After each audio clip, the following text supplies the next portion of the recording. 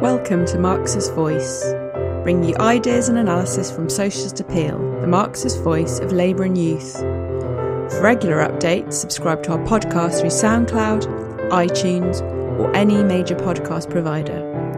Or visit our website at www.socialist.net, where you can donate and subscribe to our paper online and help support us in the struggle for socialism.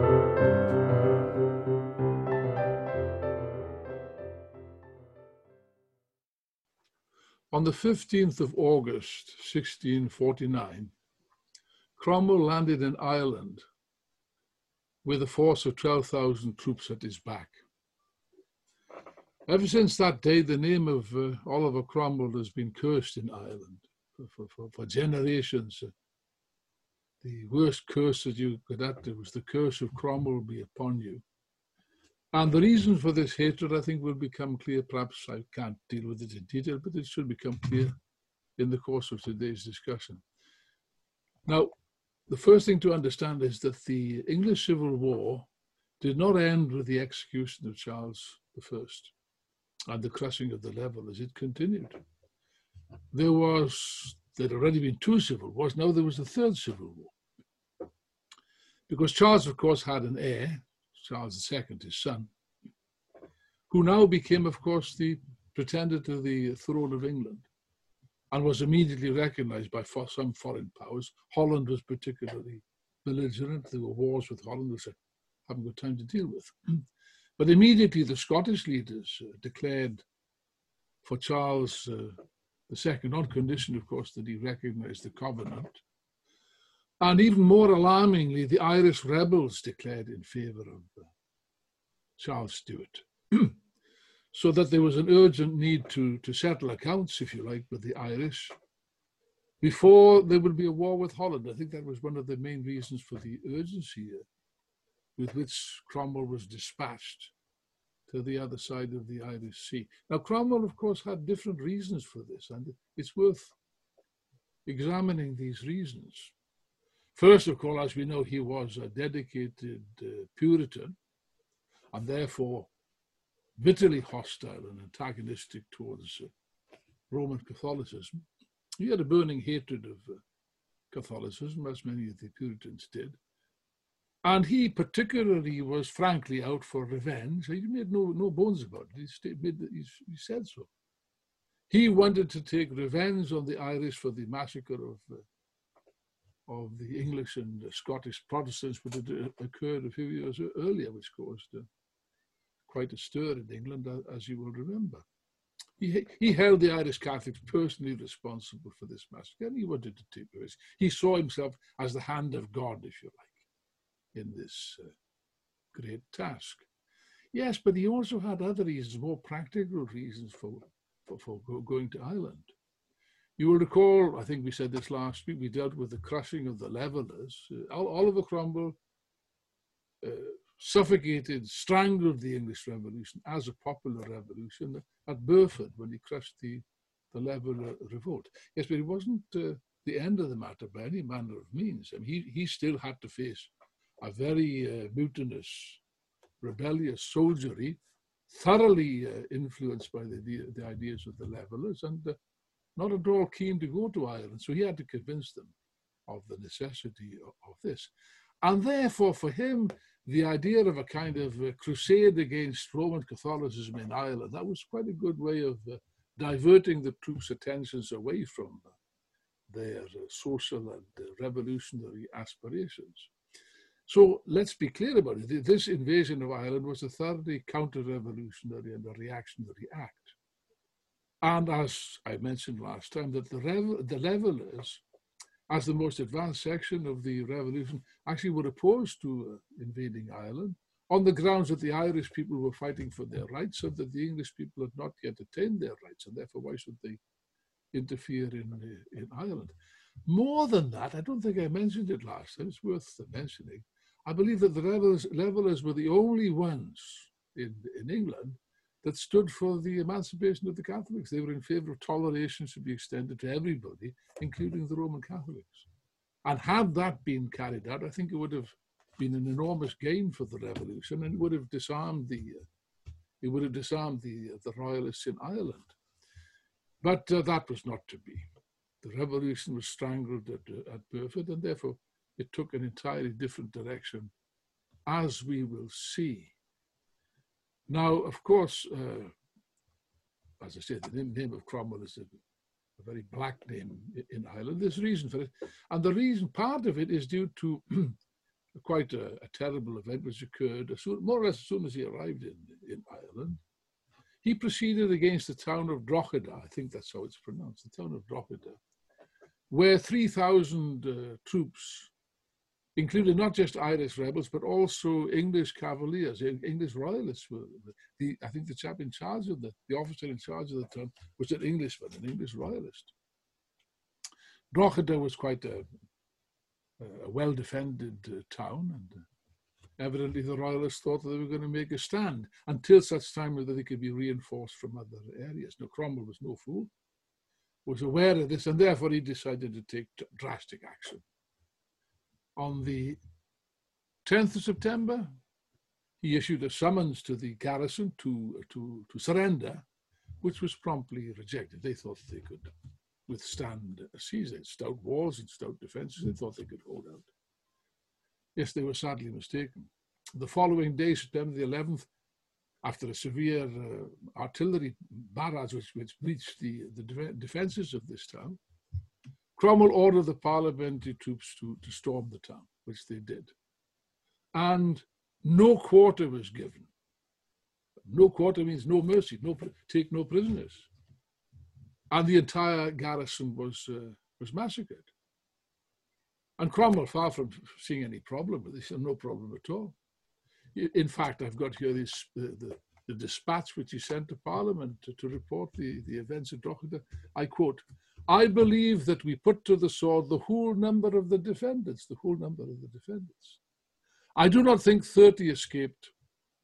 Those that did are safe in custody for the Barbados," in other words, to be sold as slaves and sent to the West Indies, which happened to quite a lot of people in Ireland at that time. Now, the merciless slaughter of the whole garrison was such a barbaric act that it captured the popular imagination more than anything else. Yeah, but we must be a little bit careful on this. It was a terrible event, of course, no question about that.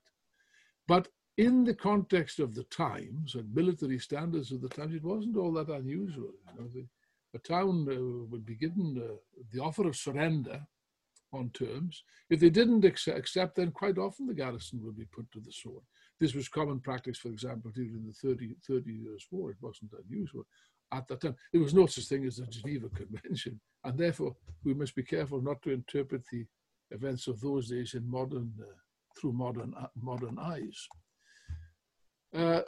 And incidentally, in general, even Irish authors have admitted that in general, Cromwell's conduct in the military sense was probably better than most, in the sense that, unlike most of the armies which ravaged Ireland at the time, Cromwell's soldiers were strictly disciplined. They were forbidden to plunder. Those that did were hanged, and so on and so forth. Yes, but you see, never mind about Drogheda, that was bad enough, but the real terrible crime, and it was an appalling crime, committed by Oliver Cromwell against the people of Ireland, is what happened afterwards. He won a military victory. I mean, what he did at Drogheda, he repeated at Wexford. And by the way, terror is a weapon of warfare, and he succeeded in terrorizing other garrisons who surrendered. Many of them surrendered without a struggle after that. I don't necessarily blame them for this. Yes, but subsequently, what was a terrible fate awaited the Irish? But this is not generally known. Drogheda is known, but this was far worse, infinitely worse than what took place in Drogheda. Cromwell had a plan which involved nothing less than the wholesale transportation of all Catholic landowners in Ireland from their lands, the fertile lands that they occupied, they had to leave their homes, ordered overnight, leave their homes and their possessions, and migrate to the county of Connaught, which is a very barren area, where there was very little in the way of houses or transport or fertile land or anything.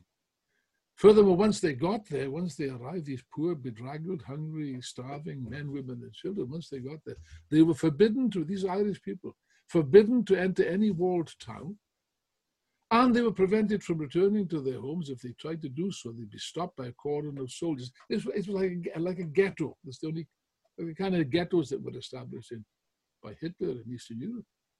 I mean, it's a drastic comparison, but it's the only one that occurs to me. And from May the 1st, 1654, any Irish person found outside that area was to suffer the penalty of death. And just think of it, here, the people of Ireland are being treated as foreigners in their own land. It was a monstrous, inhumane policy, which led many people, men, women, and children, dying of starvation and exposure. There's no question about it.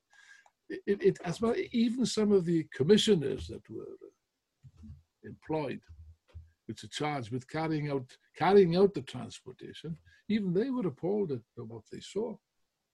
And one of them reported to Dublin that in this region, I quote, there was not enough water to drown a man, not enough trees to hang a man, and not enough earth to bury a man. That was the county of Cork. Terrible thing. And nobody knows, by the way, how many people died in Ireland, not just in the Cromwell, it's not just Cromwell, the whole period before that, there were terrible massacres and many deaths. Nobody knows how many people lost their lives in this unfortunate land. I've seen different calculations. One of them was that maybe over 40% of the entire population had been wiped out. Just imagine that. Imagine if 41% of the population of Britain was wiped out. It's just doesn't bear thinking about. Incidentally, Cromwell promised his soldiers, that was one of the things he got them to fight in Ireland. They had arrears of pay, and as usual, they were not being paid. He offered them land in Ireland, these poor devils that were driven off their land. That land was supposed to have gone to Oliver Cromwell's soldiers. Very little of it did, I believe. Very few of Cromwell's veterans ever got to see any of this land. Instead, overnight, there was a small army of English crooks and speculators from the city of London who descended like hungry locusts on the land of Ireland to get their hands on these confiscated estates. And of course, since the soldiers were all hard up and sort of ready money, these gangsters would advance them very often trivial sums, and of course they'd part with the deeds. And therefore, most of the land ended up in the hands of these gangsters, these crooks, which left a lasting scar on the entire rural situation in Ireland. But I don't have time really to deal with that. It's a subject that needs to be studied in and of itself. But here, this little detail about these speculators and crooks, this already gives us an indication of the type of regime which is beginning to occur, which is beginning to come out of the wreckage of the English Revolution, which is, of course, a capitalist regime, a money regime. Following the Irish campaign, Cromwell crushed the Scottish army at the Battle of Dunbar, and then went on to inflict the final decisive defeat on the Royalist forces at the Battle of Worcester. On the 13th of September, 1651, the Battle of Worcester was the final disaster for Charles, who suffered a tremendous defeat. And before nightfall, Charles was a fugitive. He had no army, and the story that he told himself is that he only escaped by hiding up an oak tree. By the way, that's where the word the Royal Oak comes from in many English pubs today, which some of you may know. Now, whether this story is true or false, I can't really say. What is certainly true is that he fled after the battle. He fled immediately to France, where he remained in comfortable but impotent exile until the death of Oliver Cromwell. But now to turn back to England, because the English Revolution is not finished. Finished as a popular revolution, yes, but finished as a political and social revolution, no, not quite.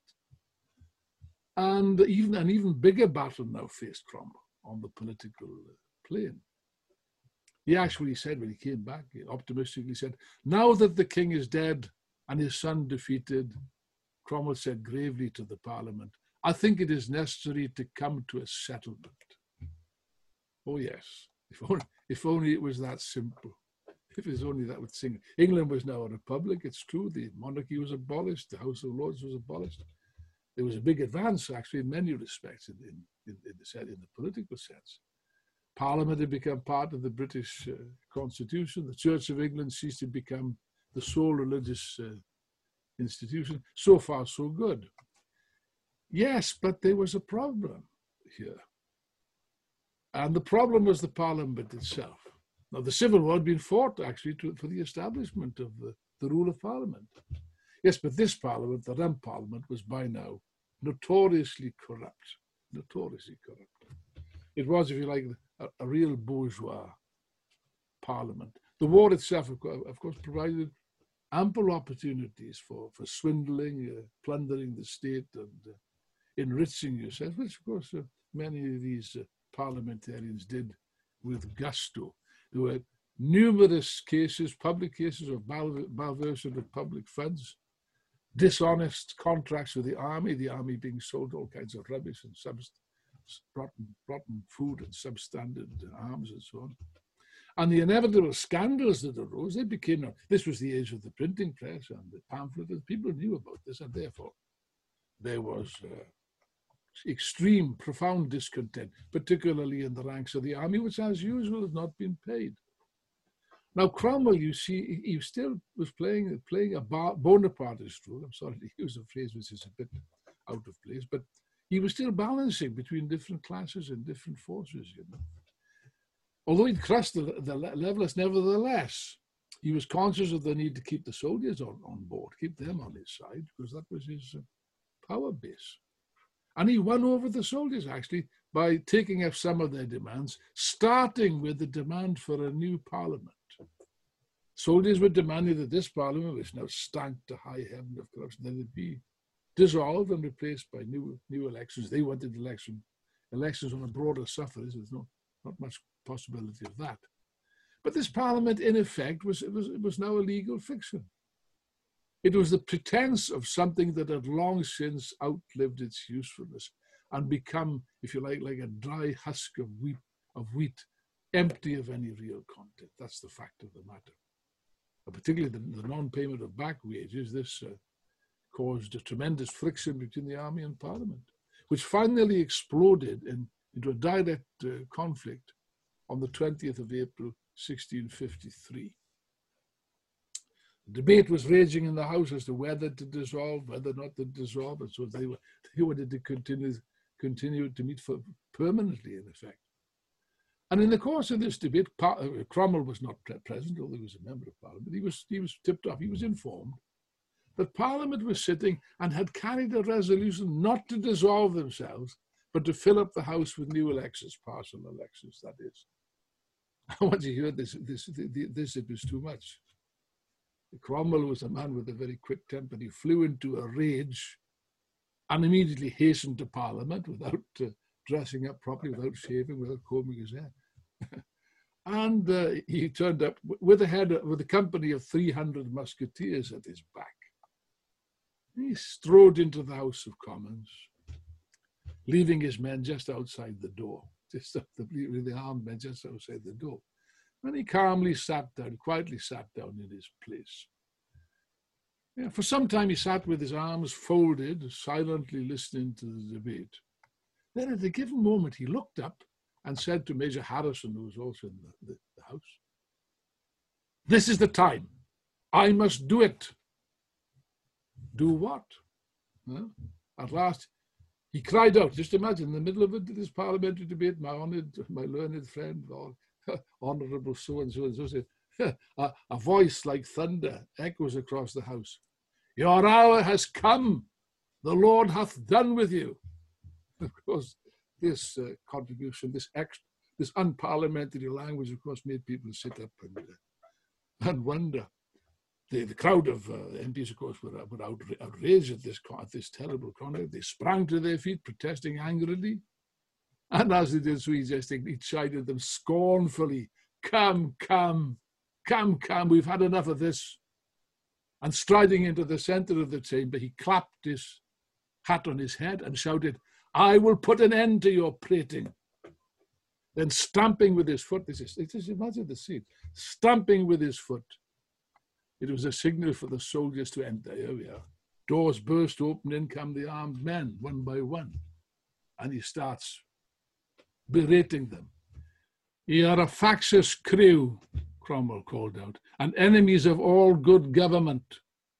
You're a pack of mercenary wretches, and would, like Esau, sell your country for a mess of pottage, and like Judas, betray your God for a few pieces of money. It is not fit that you should sit here any longer. You are no parliament. You should give place to better men. Ye sordid prostitutes, have you not defiled this sacred place and turned the Lord's temple into a den of thieves by your immoral principles and wicked practices? I command you, therefore, upon peril of your lives, to depart immediately out of this place. Go, get you out. Make haste, you venal slaves. Begone. Go, in the name of God, go. And as each of them passed before him, Cromwell greeted them with some choice language, referring to their particular sins and vices. He knew them all perfectly well, and he knew what they were about. Cromwell shouted to one, Thou art a whoremaster. To another he exclaimed, Thou art an adulterer. To a third, Thou art a drunkard and a glutton, and thou an extortioner, and so on and so forth. The speaker refused to quit his seat until Harrison went up to him and offered him a hand to come down, whereupon he did so. At this point, Cromwell walked over to the speaker's seat and picked up the mace, which, as you know, is a symbol of parliamentary authority. He picked it up from the table and turned to his men. What shall we do with this bauble? Here, take it away. And so they did. And having thus cleared the chamber, Cromwell was last to leave this empty space, ordering the doors to be locked behind him. Parliament, therefore, was a spent force. Parliament had finished its historic mission, really. It had exhausted any potential it might have had as a revolutionary force in the past, and it was now an obstacle that had to be swept away, and it was swept away, ruthlessly by Cromwell in the way that I've described. And this fact was perfectly understood by the majority of the people. You see, here's an important difference in the past. In the past, as you remember, an attempt to dissolve Parliament would have met with an insurrection. People would have rushed to its defense. And now nobody rushed to defend the Parliament, as they'd done in the past. Nobody whatsoever. Cromwell actually commented ironically afterwards, I quote his actual words. So far as I could discern, when they were dissolved, there was not so much as the barking of a dog or any general and visible repining at it. And that's perfectly true. No, nobody mourned the passing of the Rump Parliament, any more than anybody in Russia mourned the passing of the Constituent Assembly when that was dissolved, dispersed by the Bolsheviks in 1918. The difference was with what replaced it. And here there's a fundamental difference. In Soviet Russia, the dissolution of the Constituent Assembly was a huge step forward for the revolution. That marked the passing of power from the bourgeois parliament, from the old bourgeois state, to the Soviets. Here, however, the process went into reverse. And so, in this dramatic way, Karl Marx commented on that favorably, comparing Cromwell to Napoleon. This was really speaking, real power passed at this moment from Parliament to the army, and from the army to the one man who stood at its head. That's Oliver Cromwell. And in effect, this was really a recognition of the fact that the revolution was dead. All the old dreams of people that they were fighting for a kingdom of freedom and the kingdom of God on earth had died. It was now totally dead. And Parliament now, England now was in the hands of one man, Oliver Cromwell. And yet,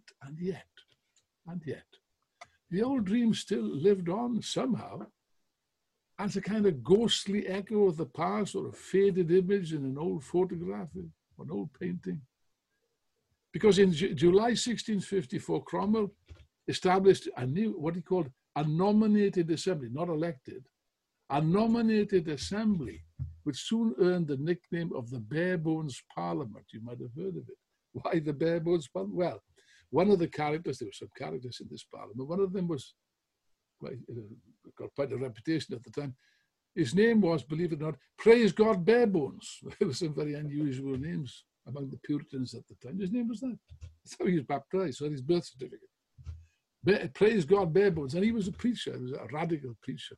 This was a hand-picked assembly, a hand-picked body, made up of about, I think, 150 men, set up by the Army Council at Cromwell's request.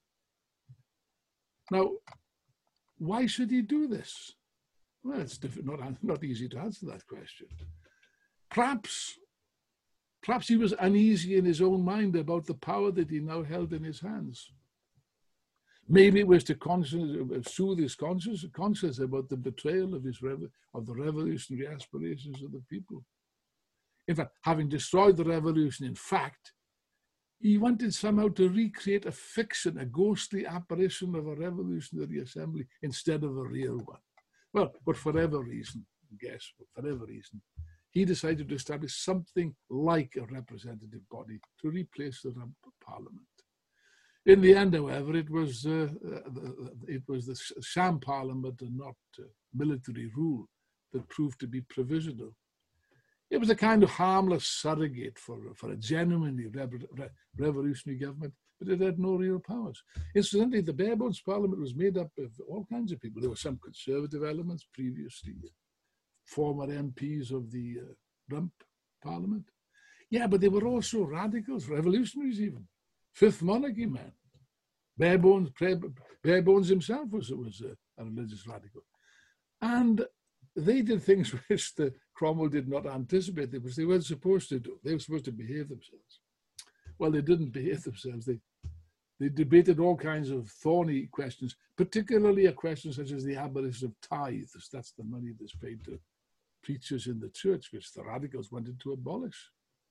And other things, reform of the laws. The Fifth Monarchy men were insistent that the only laws that should be accepted are the laws that were in the scriptures, in the Bible, and so on. And in general, they were causing a lot of bother. They were protests and so on. So finally, in December of that year, prompted by Cromwell probably, the conservative members of the authority made a fuss, caused a crisis, accusing the radicals of destroying the clergy, the law, and above all, the property of English men and women. Now, they wanted to dissolve themselves, but there was a minority. The majority were in favor of it. The majority gave up immediately. But there was a minority led by, I think he was a Fifth Monarchy man, actually, led by Major General Harrison and about 20 more who refused to go. They remained in the house in an attempt to prevent the dissolution. But and they carried on the proceedings. These, however, were interrupted very soon by the entry of Colonel White at the head of a party of soldiers. He asked them, what are you doing here? It's quite a comical exchange. He said, what are you doing here? To which they replied seriously, we are seeking the Lord. And he answered, ironically, then you may go elsewhere, for to my certain knowledge he's not been here these many years. I thought that was a very adequate. And with that, of course, the Barebones Parliament disappears into the mists of history, not with a bang, but a whimper. And here you have it. What do you have? What's left? What is left of all the titanic efforts and the revolutionary aspirations and the dreams and the programs? What is left is the dictatorship of one man. The revolution, the English Revolution, ends up in the end as the dictatorship of one man. Yes, one man whose power rests fundamentally with the army, with the sword, ruled by the sword. That's about it. And yes, you could say in many ways, you know, if you're a superficial observer might say, well, look, what was it all for? I mean, look, they got rid of one king, now they got another king. The Levels actually said that. They accused Cromwell of being a king. And to all effects, you could say that, yes, he was. He had the powers of a king, there's no question about that. And even his enthronement, if you can call that, as we'll see next time, as the Lord Protector, it was with great splendor and so. Although in general, he still led a frugal existence. Cromwell himself was a man of modest tastes, not in favor of all the show and spectacularity. He was actually offered to become king. His supporters wanted to accept the position of king, which he refused. Sensibly, because that would have really annoyed the people who fought in the army and the Republicans and so on. Plus, the name of the king, it smelt bad. But in fact, yes, he had the powers of the king. There's no question about that. And yet, of course, the new monarchy was not the same lavish affair that you had under the Stuarts. There's a quote here, I can't remember where this comes from. Great regularity, however, and even austerity of manners were always maintained at his court. That's Cromwell. Some state was upheld, but with little expense and without any splendor. There's a different kind of monarchy, if you're going to call it that. And here's an interesting remark. The nobility, the aristocrats, the nobility, though courted by him, he wanted to be friends with the former aristocrats, same as Napoleon. Also, the French aristocrats despised him too. The nobility, though courted by him, kept at a distance and disdained to intermix with those mean persons who were the instruments of his government. I think that sums it up very nicely. The relationship between the old order, the old aristocracy, the old nobility, and the new aristocracy, if you're going to call them that, the new bourgeois aristocrats of jumped up people of no rank and plenty of money, and that's about it. This is in effect a bourgeois republic. So the English Revolution, as I say, ends up in the dictatorship of one man. And in many ways, yes, it represented, you could say that it represented the old monarchical regime. Yes, but it had a very, very different class content. The precise nature of the difference is the real class nature of the English Revolution and its place in history are aspects which we will deal with in the next and final chapter.